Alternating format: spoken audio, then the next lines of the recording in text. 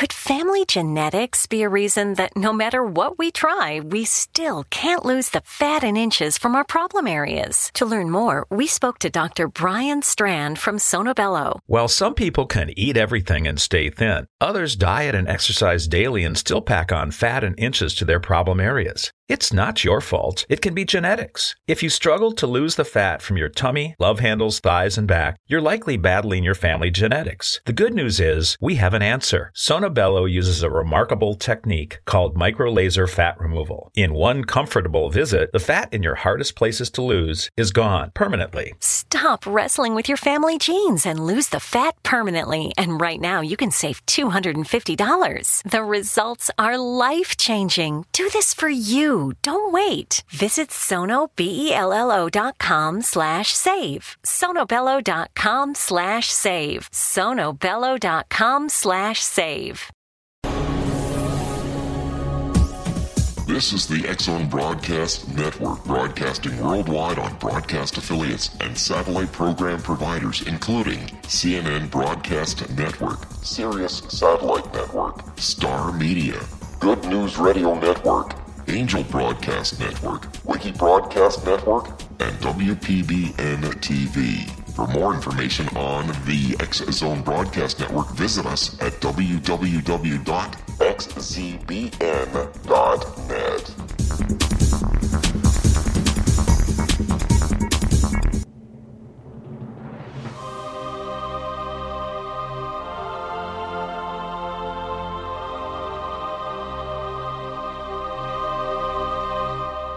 The Science of Magic with Gwilda Wiyaka is largely an opinion talk show. All opinions, comments, or statements of fact expressed by Gwilda Wiyaka's guests are strictly their own and are not to be construed as those of the Science of Magic or endorsed in any manner by Gwilda Wiyaka, Relmar McConnell Media Company, its affiliated networks, stations, or employees.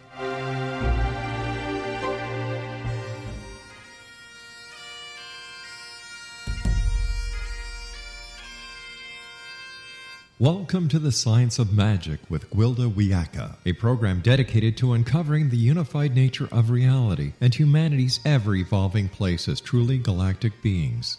For more information on the Science of Magic with Gwilda Wiyaka, visit us online at www.thescienceofmagic.net.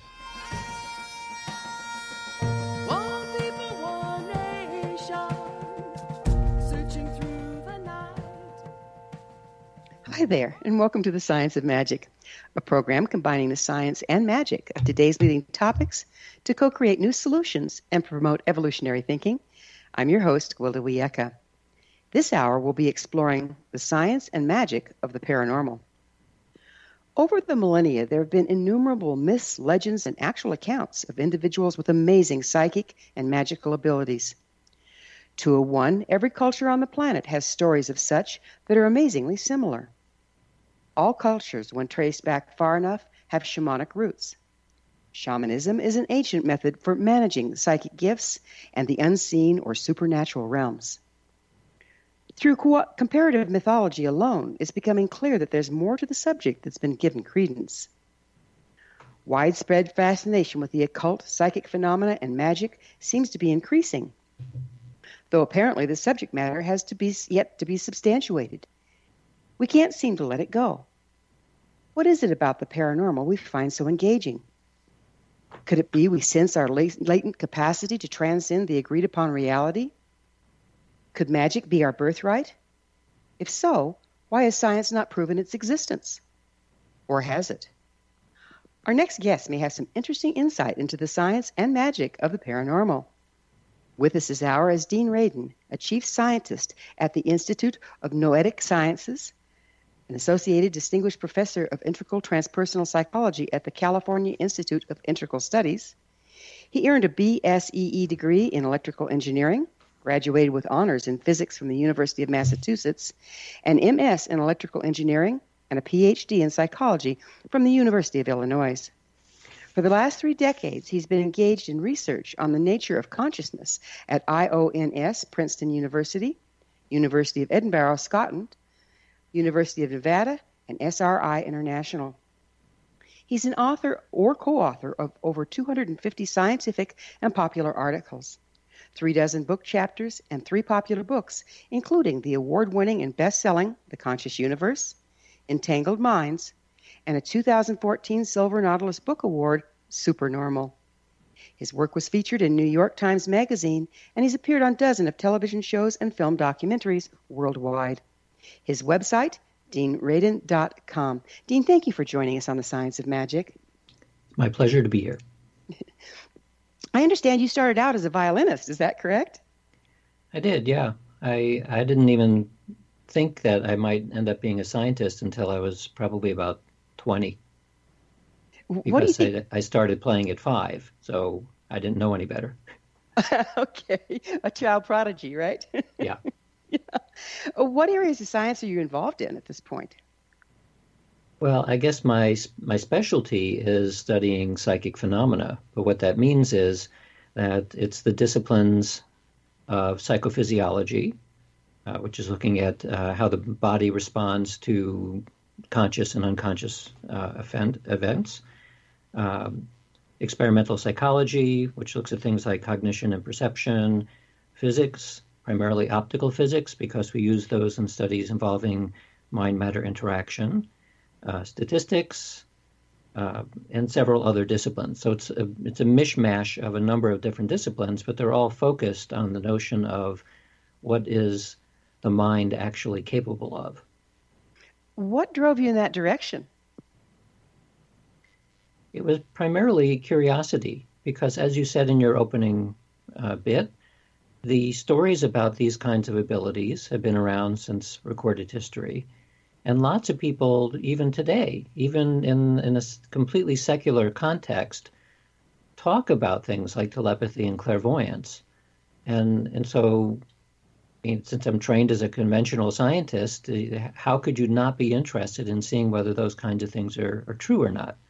So many years ago, almost 40 years ago now, I started to do experiments on these phenomena, and to my surprise and delight, I found that from an experimental point of view, you can show that they actually do exist. And then, of course, I was hooked. Phenomenal. Well, we'll pick up with how we can prove they exist on the other side of a quick break. Dean and I will return shortly, so don't you go away. You're listening to The Science of Magic. Our current episodes are aired daily on the X-Zone Broadcast Network, xzbn.net.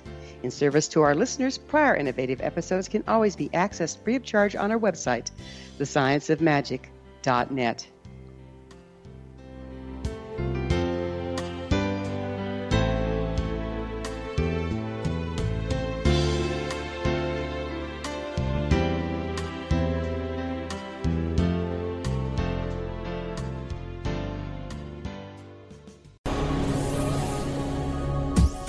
This is the X-Zone Broadcast Network, broadcasting worldwide on broadcast affiliates and satellite program providers, including CNN Broadcast Network, Sirius Satellite Network, Star Media, Good News Radio Network, Angel Broadcast Network, Wiki Broadcast Network, and WPBN TV. For more information on the X-Zone Broadcast Network, visit us at www.xzbn.net.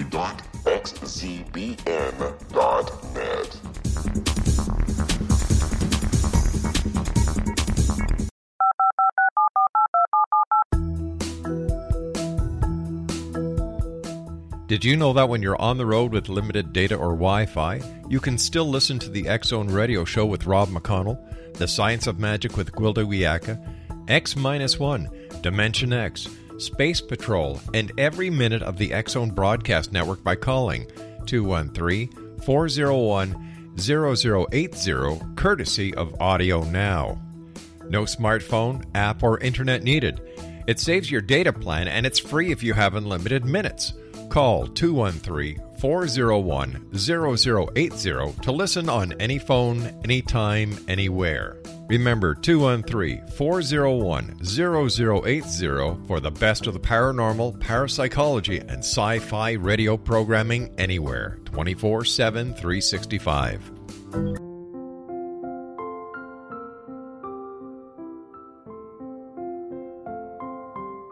I am Dr. Carl O. Helvey, founder, president of a new cancer foundation focusing on evidence-based physical, mental, and spiritual interventions, including natural cancer cures, prayer, meditation, affirmations, nutrition, and other related holistic cancer prevention and cure modalities.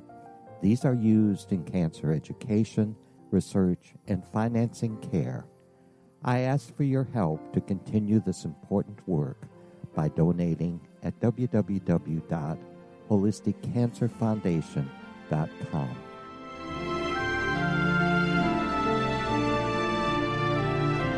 Hello, I'm Pete Marsh. With my daughter Justina, we will be presenting the new radio show, Too Good to Be True. If something seems too good to be true, it usually is. But with the help of Justina's amazing gifts, we're going to gain insight into questions that don't yet have complete answers. Have you wondered who built Stonehenge and for what reason? Why are crop circles found in the same region as Stonehenge and elsewhere? Are crop circles a hoax, or are they created with technologies that we have little knowledge of? Who built the pyramids in Egypt and also in other countries? How and why were they built? Was the Titanic switched with the Britannic as part of a gigantic insurance fraud, or for more insidious reasons? What caused the Tunguska event when trees were flattened over an 800 square mile area in Siberia? Will the new insights be too good to be true? Well, that will depend on what you are prepared to believe. Please join us as we start on this journey together. For more information on Too Good to Be True, visit www.xzbn.net. Little children aren't the only ones afraid of the dark. Millions of soldiers return from war zones with PTSD, anger, frustration, fear, and loneliness, much of which surfaces during the darkness of the night. You have the chance to change the lives of these American heroes. Songs and Stories for Soldiers.us provides free MP3 players for these men and women. With a list of 3 million songs in 16 different styles, 100,000 audiobooks, and 30,000 old-time radio programs, every veteran can find something to soothe and comfort them at no cost. All our players contain an 8-hour audio program designed to help veterans fall asleep. With 1,500 plus vets now participating, it's our goal to deliver 10,000 audio players this year. Go to our website at songsandstoriesforsoldiers.us. Help us help a veteran make it through the night.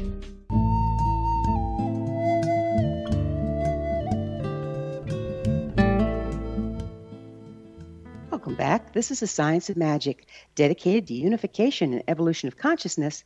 I'm your host, Gwilda Wiyaka.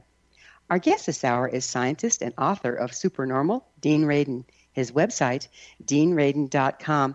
Dean, we were just starting to get into a very interesting topic to me, and that's why every culture talks about these supernormal or abilities, and yet we tend to discount them. Why do you think that is? It's primarily because science has created a worldview, a certain way of thinking about how principles hold together to describe reality. And within the scientific worldview today, these kinds of abilities, we're talking about psychic abilities, they're very difficult to explain. And so if from a point of view of you look to the authority on truth about the nature of reality, you have two places to turn. You either turn towards a religious source or you turn towards a scientific one. From a religious perspective, most religions fully accept that these phenomena exist, except that they're viewed in supernatural terms. Supernatural meaning it's something like divine. It's sort of godlike. Well, when you turn to science, science completely rejects the supernatural perspective, and there's no other way of fitting it in to the scientific worldview. And so on one side, you have complete belief, but not in a scientific way. On the other side, you have complete disbelief from science. So if you tend to be a secular person, you won't see any way of understanding this. Isn't with the quantum physicist and quantum physics, quantum mechanical physics, isn't that starting to bridge between the two? Well, there is an opening. There's like a crack in the door with quantum physics, because unlike classical physics, in the quantum world, there's something peculiar about observation, measurement and observation. But this is a highly contentious notion within quantum physics. You talk to 100 quantum physicists and you ask them questions about how does the quantum world begin to understand psychic phenomena, 99.5 of those quantum physicists would say it has absolutely nothing to do with it. Mm-hmm. The half of a person who thinks maybe it does is we're going to refer to the observer effect. And this is what is a known and accepted thing within quantum mechanics, which is not well understood, which is that systems at the quantum level behave differently when you measure them than when you don't. And so that's the tiny little crack in the door. There's something about consciousness or awareness that seems to play a role in the physical world. And so it's in that little crack in the door where we see maybe there's an opening. Well, it's also a fly in the ointment, isn't it? Because if indeed the observer effect is accurate, doesn't it make all scientific studies faulty?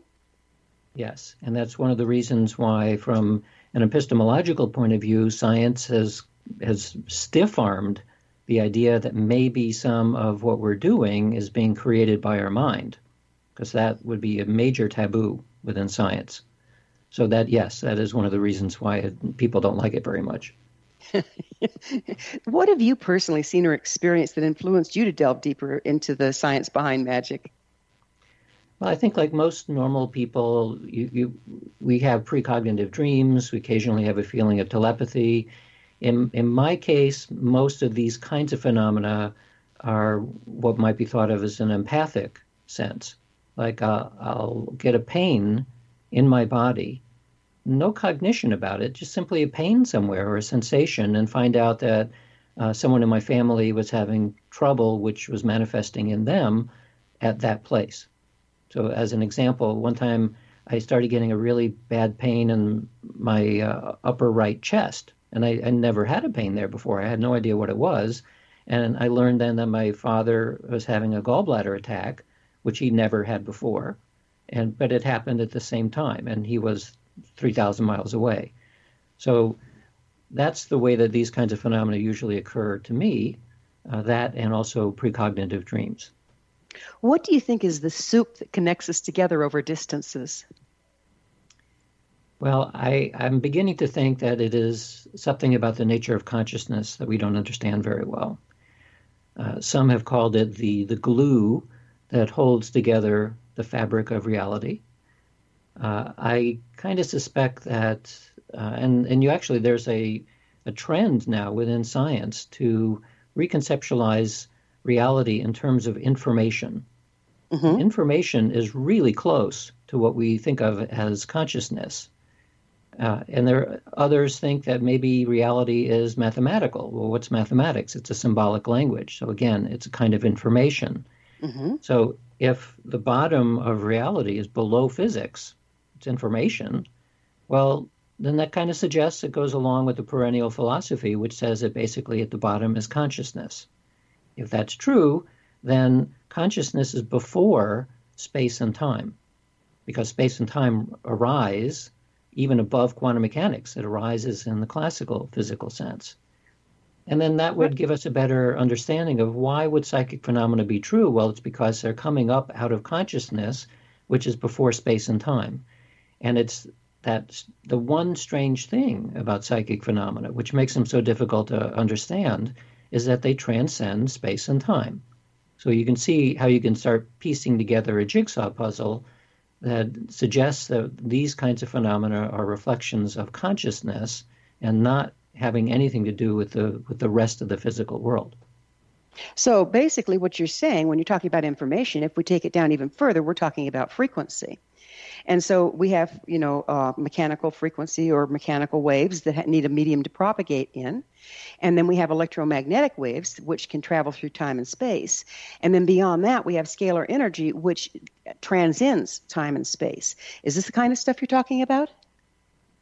Kind of, except that for, at least from a physics perspective, frequency has very specific meanings. And so when you start going from known frequency effects like in sound and in electromagnetics, and then into scalar terms, where it's no longer the same kind of frequency, we begin to blur physical meanings of frequency into metaphorical ones. And so this then becomes difficult because our language starts to break down. So I personally don't like to use the word frequency because I think of it in terms of physics, but I understand that it has a kind of metaphorical purpose for describing it as you go into more and more subtle domains. And isn't our language built around our belief system? And isn't all that what needs to break down anyway in order to embrace more of the truth? Well, absolutely. We're limited by what we can describe, and the vast majority of our language is based on everyday reality. So if we don't have words or concepts to be able to describe what happens when you step out of ordinary reality, well, then we get stuck very quickly. And then we have to move into metaphor, which is what the shamanic societies have used for millennia, right? Right. So what's important, though, I think, is to discriminate between when we're transitioning from ordinary language into metaphor. And one of the things that makes scientists crazy is that that distinction is not always made very clear. So yes, go ahead. So that's why when I write articles and books and so on, I try to make it very clear that I'm talking from the point of view of a scientist, where I need to be precise about what it is that I'm talking about. And if I need to move to a metaphor, I make it clear that that's what I'm doing. Got it. So what do you think can be gained by bringing science and magic together? Well, the first thing is that psychic effects and magical effects, which are basically various forms of psychic effects, they simply are here. So like anything else that science does, science studies the nature of reality and our place in it. Science to date has pushed these kinds of experiences, which are part of being human, has pushed it away. And so it's left a gap in our understanding of reality, a very big gap, maybe a fundamental gap. Yeah, so I think it's important for science, if it's really going to try to understand everything, which is the aspiration anyway, to include all possible effects, including these kinds of unusual experiences. And so that's why I've pretty much dedicated my career to using the tools of science to see how far we can actually understand about these unusual experiences. Or actually, they're not so unusual. They're quite usual. It's just that they're anomalous so far.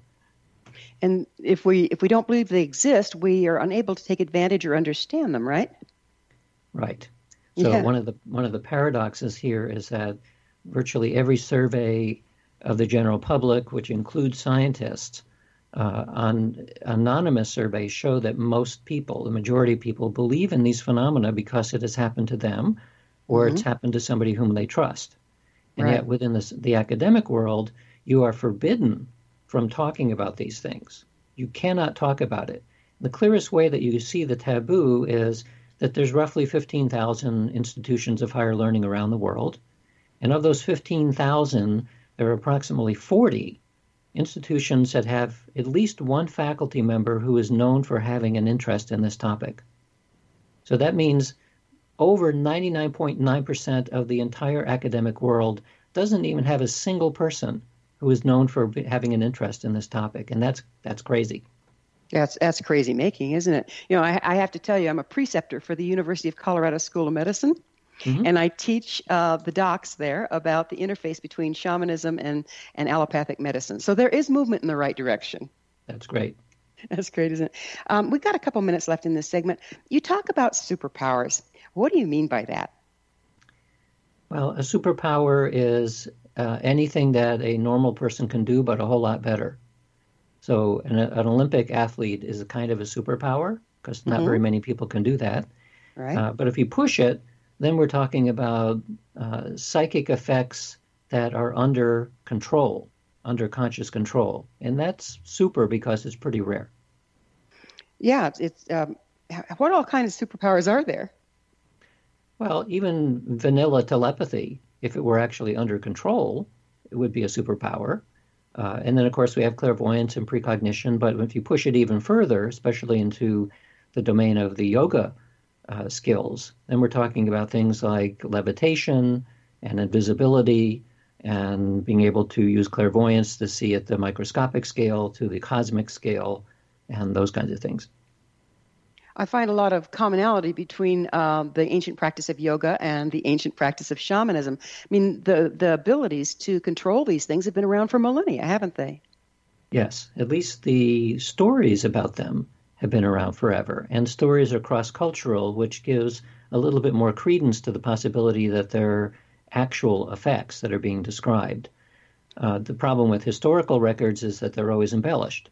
So one of the reasons I take a scientific approach is to see if these phenomena are really real, can we see them in the laboratory? Because once you can do that under controlled conditions, then you have a reason to start believing the ancient stories.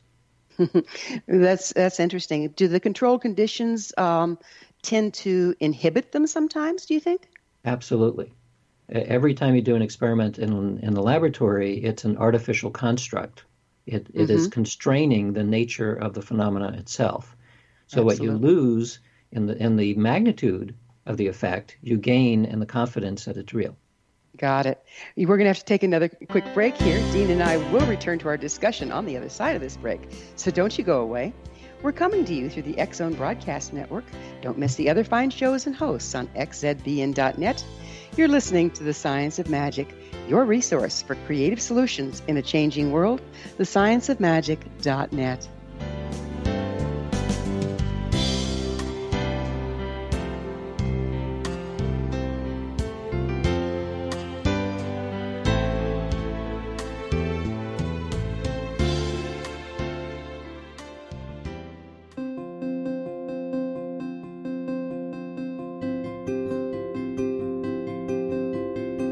Dreams are our personal gateways into infinite wisdom. Don't miss shamanic counselor and indigenously trained dream decoder Sandra Corcoran's inspiring book, Shamanic Awakening Between the Dark and the Daylight.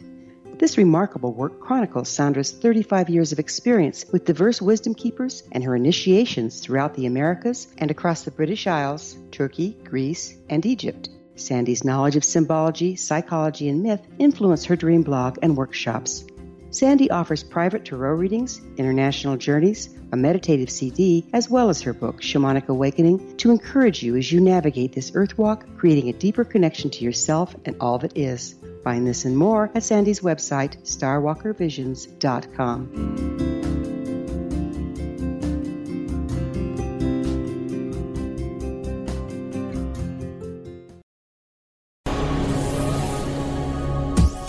This is the X-Zone Broadcast Network, broadcasting worldwide on broadcast affiliates and satellite program providers, including CNN Broadcast Network, Sirius Satellite Network, Star Media, Good News Radio Network, Angel Broadcast Network, Wiki Broadcast Network, and WPBN TV. For more information on the X-Zone Broadcast Network, visit us at www.xzbn.net.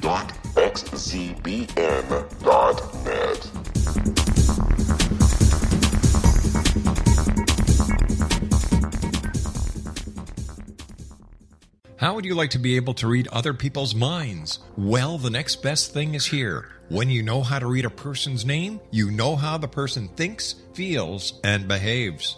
Each letter in our name holds a key to unlock our true essence. Our name contains both our gifts and challenges in this lifetime.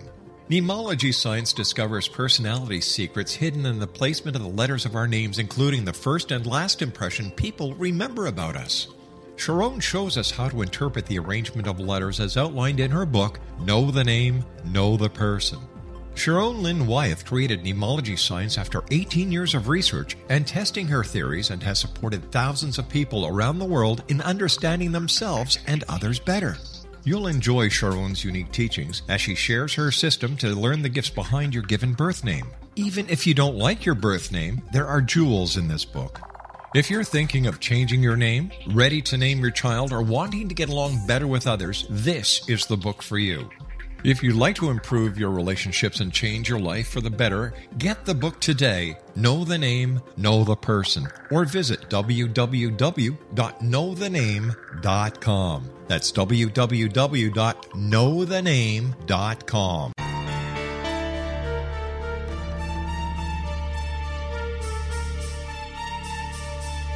Hello, I'm Justina Marsh, and with my dad Pete, we are going to present a new show called Too Good to Be True. Together, we are aiming to discover more truths about this world and beyond. Do you have unanswered questions about the world? Do you ever wonder about aliens, conspiracy theories, or the universe? There are many shows discussing subjects such as pyramids or UFOs, but we want to relay this information based on our own research, including from spiritual means. Hopefully, listeners will be helped with their own beliefs and will appreciate the psychic insights that add to the previous research and information. We both look forward to sharing this insight and beginning this journey with our listeners. Visit xzbn.net for more information about when to listen.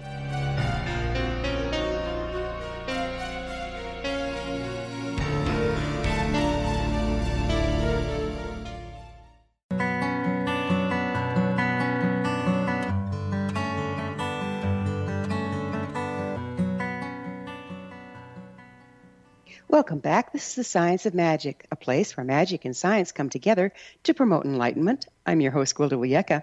Our very special guest this hour is Chief Scientist at the Institute of Noetic Sciences, Dean Radin.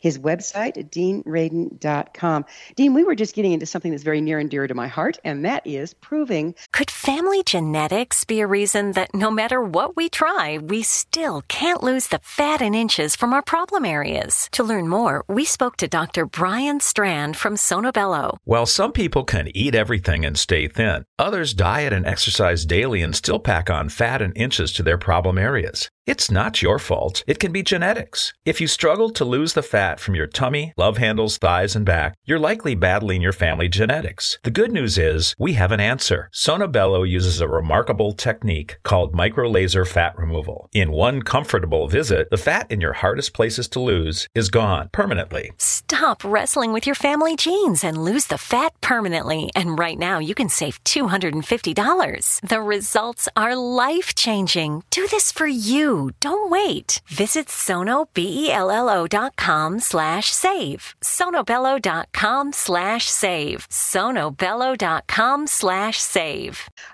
These superpowers scientifically. What studies have you done? What have you found?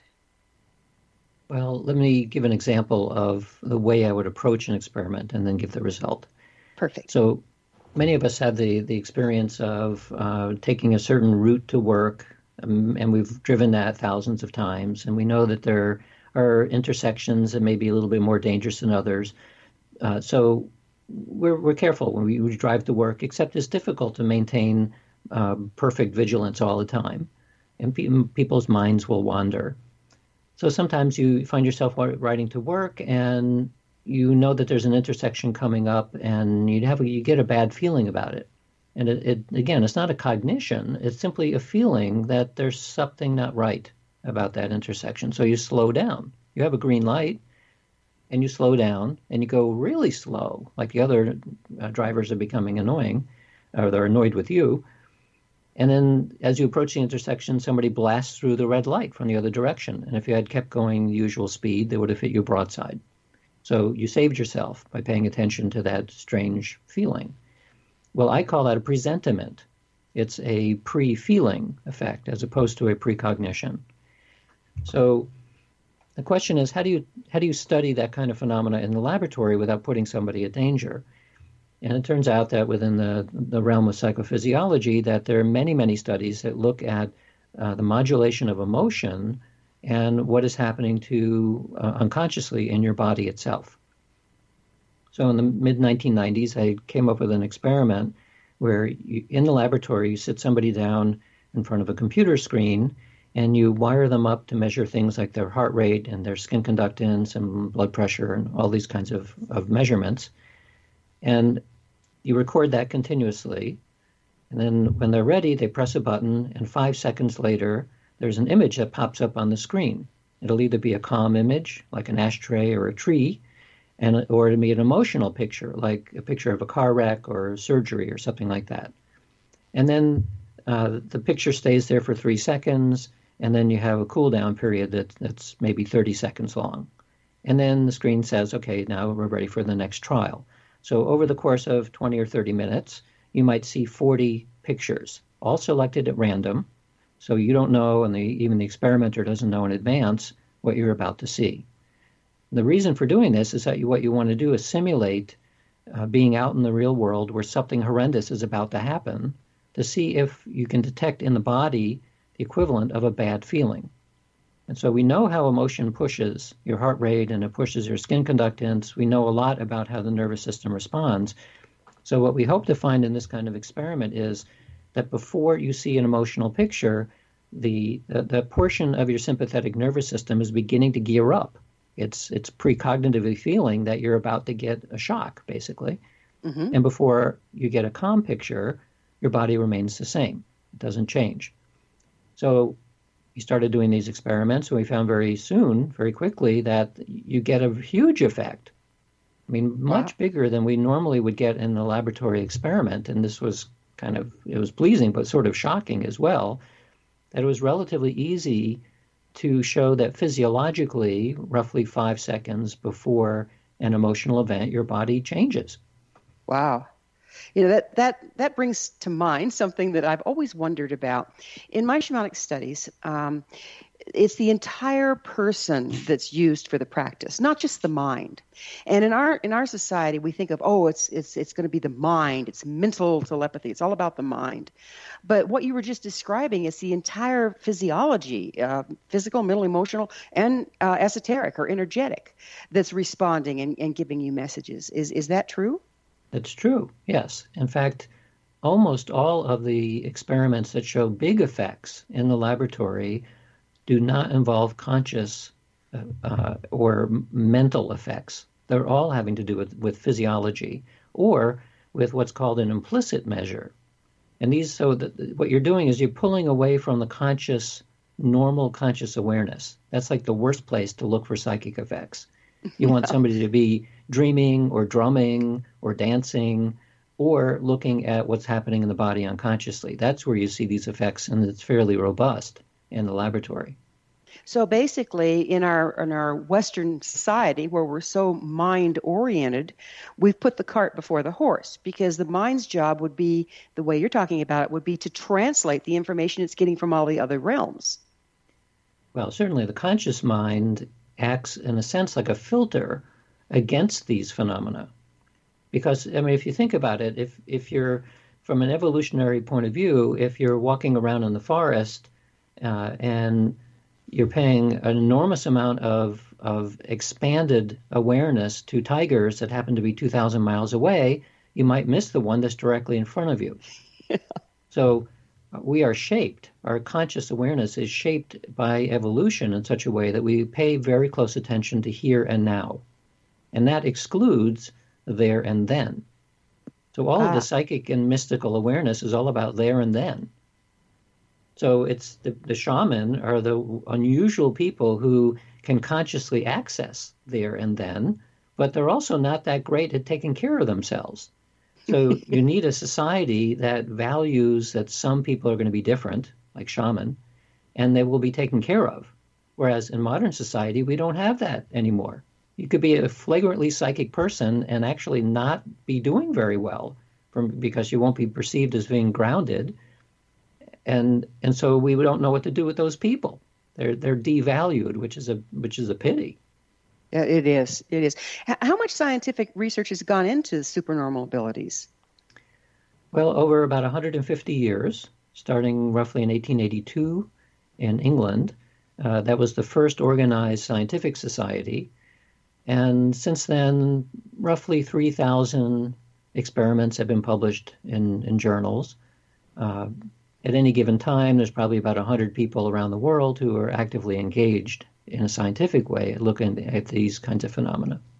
So it's not a huge amount. I mean, it's not millions of people that are involved in this in a scientific way, but there's been a continuous stream of people looking at this for a very long time.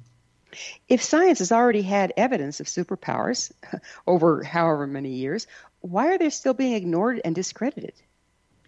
Well, as I said, the scientific worldview that has been developed for about 4 centuries doesn't know how to explain these effects, because consciousness is only very recently considered to be a valid topic in the academic world.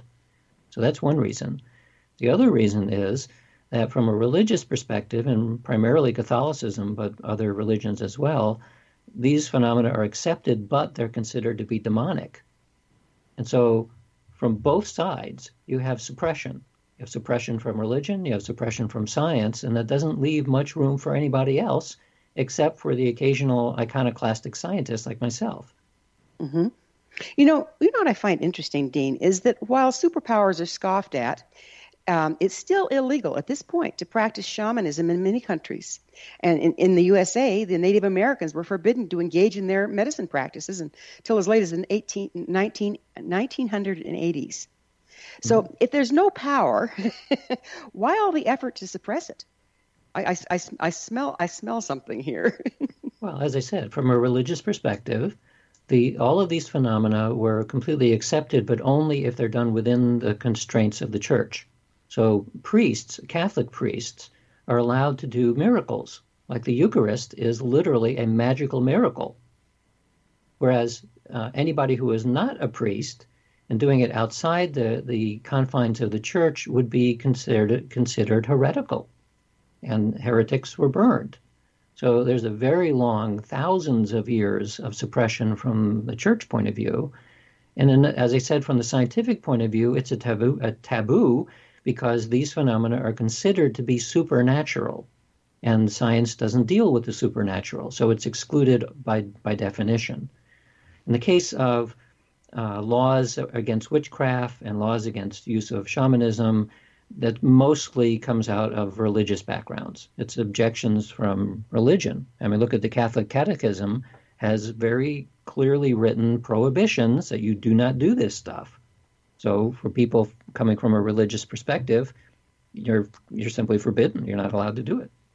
It sounds like control from both sides, right? It's an issue of control. Well, it's certainly control from the religious side. From the scientific side, I think it's more about sustaining the status quo rather than something like control. I mean, sustaining a status quo in terms of ideology.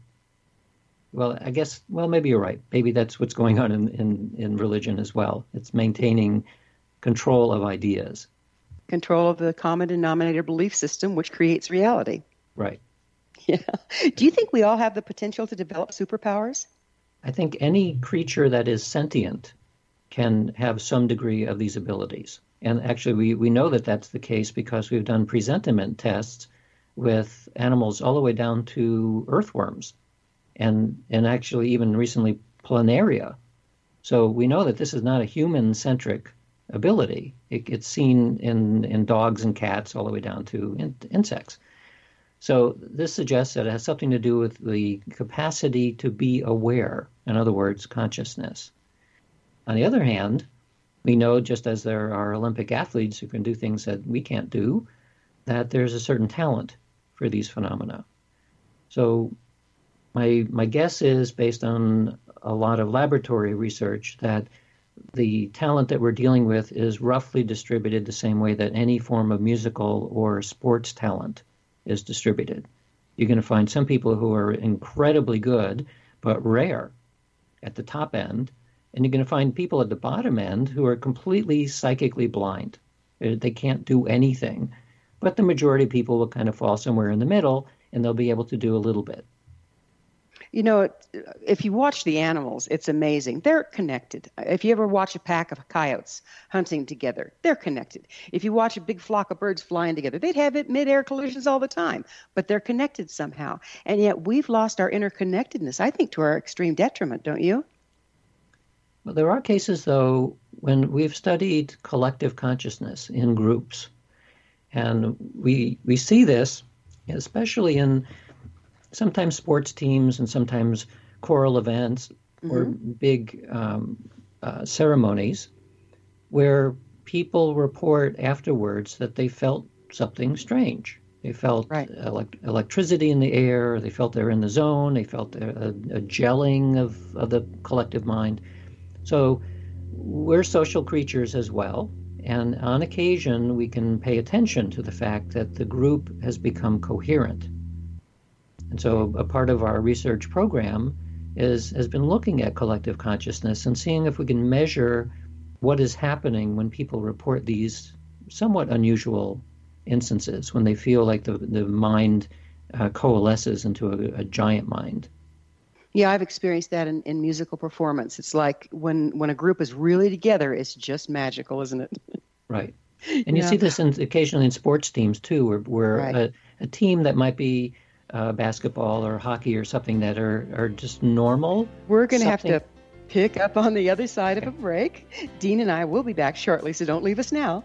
This is The Science of Magic, your resource to altruistic professionals of science and the esoteric, working to create common ground for the betterment of our world.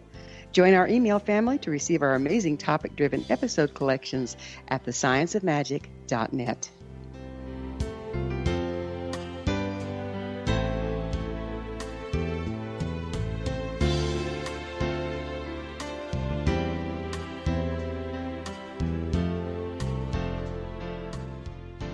Hi everyone, Rob McConnell here, and I wanted to spend a moment on internet streaming. Everybody has heard about internet streaming, but not many know much about it. Did you know the internet streams just about everything? Movies. From new releases to old classics. TV shows. Almost every show, every episode, and much more. But the question has always been, how do you do it? Well now, thanks to the folks at 123 Ready TV, I have the answer for you. They have developed a simple program app, 123 Ready TV, that you install on your Windows PC, Android smartphone, or Android tablet that can have you streaming like a pro in less than 5 minutes. You truly won't believe how much is available or how easy it is to do until you try. And for a one-time cost of only $19.99, this product is a real winner. To learn more about 123 Ready TV, visit our website at www.xzbn.net.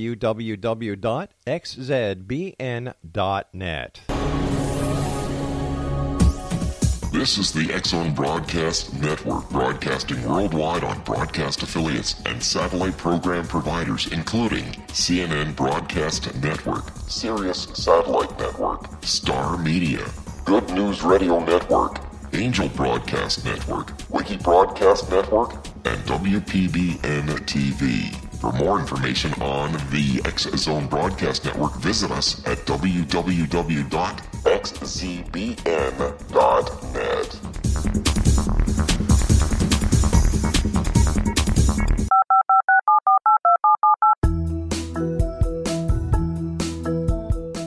Did you know that when you're on the road with limited data or Wi-Fi, you can still listen to the X-Zone Radio Show with Rob McConnell, The Science of Magic with Gwilda Wiyaka, X-1, Dimension X, Space Patrol, and every minute of the X-Zone Broadcast Network by calling 213-401-0080, courtesy of Audio Now.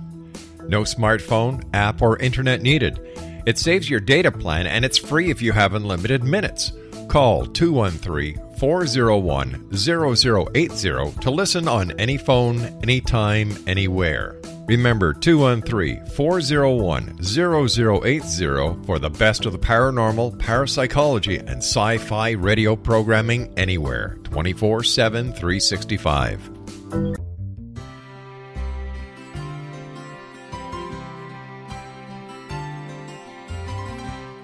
True healing must address 4 levels: physical, emotional, mental, and spiritual, for us to live joyful and productive lives. We tend to treat 3 of the 4, leaving the spiritual languishing. If you're tired of the same dysfunctional patterns cropping up in your life, Soul Balancing is for you. Trixie Phelps, owner and founder of Soul Balancing, is a naturally gifted energy healer trained in numerous esoteric forms, including shamanism. Trixie has created a powerful modality that safely and effectively clears your energetic field. A soul balancing session can remove interference, heal trauma, and restore your hope. Contact Trixie for a life-changing long-distance session today, www.soulbalancing.world.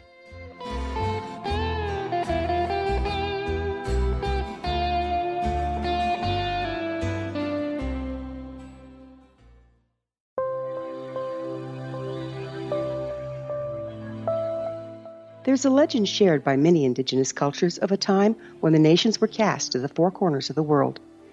Each nation was given a body of sacred knowledge that held a different portion of the truth to preserve. True reality could not be known until all the nations reunited, combining the information. If a single one was missing, the world could not be reborn and darkness would prevail. The Science of Magic Radio is dedicated to reuniting the sacred knowledge. With the understanding, none of us has all the answers, but together we can open new perceptions and possibilities. Through our combined vision, the world can be reborn into a place where darkness no longer prevails. Join me, Gwilda Wiyaka, and the Science of Magic daily on the X Zone Broadcast Network, xzbn.net, or visit us at thescienceofmagic.net.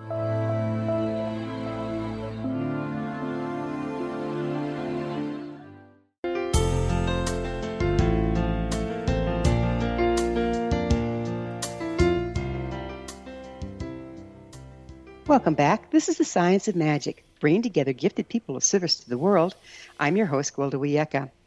What's up in your world? Email me at info@thescienceofmagic.net and suggest a topic that's on your mind. You're probably not the only one interested.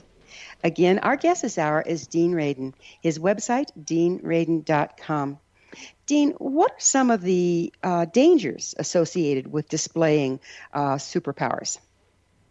Well, it's interesting, and you look at the historical record, primarily in yoga is where it's clearest. And you look at the Patanjali's Yoga Sutras, which is one of the first written forms of yoga about 2,000 years ago. Part of the Yoga Sutras is all about these yogic superpowers, which they call the siddhis. So besides describing the various siddhis, there's a very explicit prohibition about talking about them and also about demonstrating them.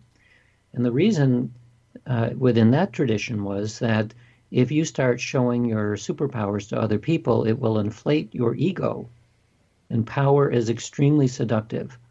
So the stories that we see more in contemporary society is stories like in Star Wars where you have Darth Vader. So Darth Vader was a Jedi Knight who started using his powers in a bad way, and you get pulled to the dark side.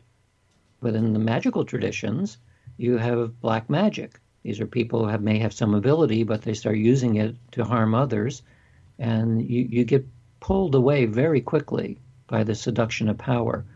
So the warnings are partially meant to tell people that you need to be careful about who you demonstrate this to, because you will get sucked down really fast. I like the way you say sucked down, because in my experience, there's checks and balances to power. In other words, the windows, the light's only as clear as the window through which it shines. So power can be accessed to greater degrees the more processed you are and the more balanced you are. And if you start going into an imbalance, which is a place where you become exploitive, the power tends to not be as accessible. Is that written in there? Have you seen any reference to that? Are you referring to the idea that the more advanced you are, more enlightened you are, that the more likely you will be using these abilities for good and not for bad? Yes. Yeah, I think that's actually not true. I think that these abilities are simply a reflection of the natural world. There's something that we don't understand very well from a scientific perspective, but it's the same thing like somebody could say, well, if we really understood atomic power very well, then you'd never make a bomb out of it. But that's not true. It's a natural thing. You can make a power plant out of it, or you can make a bomb. That's our choice. So when you're dealing with a phenomenon of the natural world, it is up to us, or whoever's using it, to use it for good or to use it for bad. And I don't think there's anything inherently within the nature of the phenomena itself that would prevent that, with one proviso. The proviso is that the realm that we're talking about is one that is fully interconnected. So if you use the ability to harm somebody, they're not isolated from you, so you're harming yourself. So normally you would think, well, nobody wants to harm themselves, except that there are people who want to harm themselves. So again, I think the notion that you can't use these abilities at a higher level is probably not true, because there are people who are not like normal people. But in general, I would hope that is the case, but I'm more doubtful given that we make atomic bombs. Yeah, that's enough to cause a little doubt, right? Are our paranormal abilities evolving at this particular time in history, do you believe? No, I don't think so. I think the phenomena have been here forever. If anything now, what's happening is we're becoming more and more distracted. I mean, if you go almost anywhere now and there's a bunch of people around, the likelihood is that over 90% of them will be looking at their cell phone. Mm-hmm. So they're distracted, and these phenomena require a meditative state, a deep internal form of attention, and that's not what we're seeing. We're seeing a direction going completely opposite. So I think the capacity is there. The capacity has always been around, but I don't think at this point that we're actually evolving into a direction where people are becoming more sensitive to this. That being the case, how can we as individuals develop our superpowers? Well, the safest way historically is meditation. And in the old days, meaning 1960s perhaps, it wasn't that easy to find how to meditate because it was considered sort of exotic and Eastern. But now every side street has somebody who's teaching meditation, and there's hundreds of books and great audio programs and even smartphone apps, all of which are pretty good at teaching how to do meditation. And that is the first step. So, because again, all we're dealing with here is the nature of consciousness, and we're talking about a deep form of consciousness, which anybody who has awareness has the capacity to eventually get to. And the way to do that, the safe way, is meditation. You could also do shamanic practices, and you can take certain drugs that will do it. But I always promote meditation because it's the safest and most time-honored way of doing it.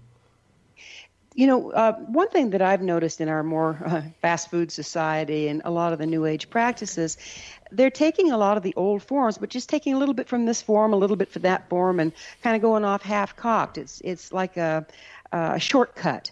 Do you see that happening, and do you see any problem with that? Well, you're right that there are shortcuts that are being used now with things like neurofeedback and new kinds of brain stimulation methods. I don't see any problem with it. The only danger at this point is that, especially for brain stimulation techniques, we don't know what the long-term consequences are of that. Whereas, by comparison, meditation is a slow process. A very small percentage of people it's not good for. Like somewhere around 1% of the population who begin to meditate can have psychotic breaks. I mean, it's a powerful technique, but for the vast majority of people, it will have benefits both mentally and physically fairly quickly. I mean, there's a ton of papers now in the medical literature showing that this is a good thing to do. What is not so prevalent in the mainstream literature is what it does if you continue to meditate. And that's where you start pointing towards the spontaneous arising of these kinds of abilities, and much further down the line, perhaps if you're lucky, enlightenment. So that's part of the traditions, of course, but it's not yet within the scientific and medical literature very much. Well, we look forward to the day that it is, right? Yes. Yeah. What effect on agreed upon reality will it have to prove and accept the existence of paranormal skills? Well, this is a very interesting question. And I think in order for society at large to begin to accept, not in a religious sense, but in a scientific or a secular sense, that this is simply part of the natural world, and we have a grasp on how to use it. When that happens in a large way, society will change very quickly, and it won't be pretty. It's like any disruption that happens in society initially is chaotic. And the reason is easy to explain. Let's say that a miracle occurs and we figure out how to make telepathy really good. Not the brain-oriented methods that are being used now, which are called synthetic telepathy, but real telepathy. When that happens, then it's not possible to have secrets anymore. So imagine what happens to politics with no secrets. And imagine what happens to interpersonal relationships with no secrets, and to the whole justice system.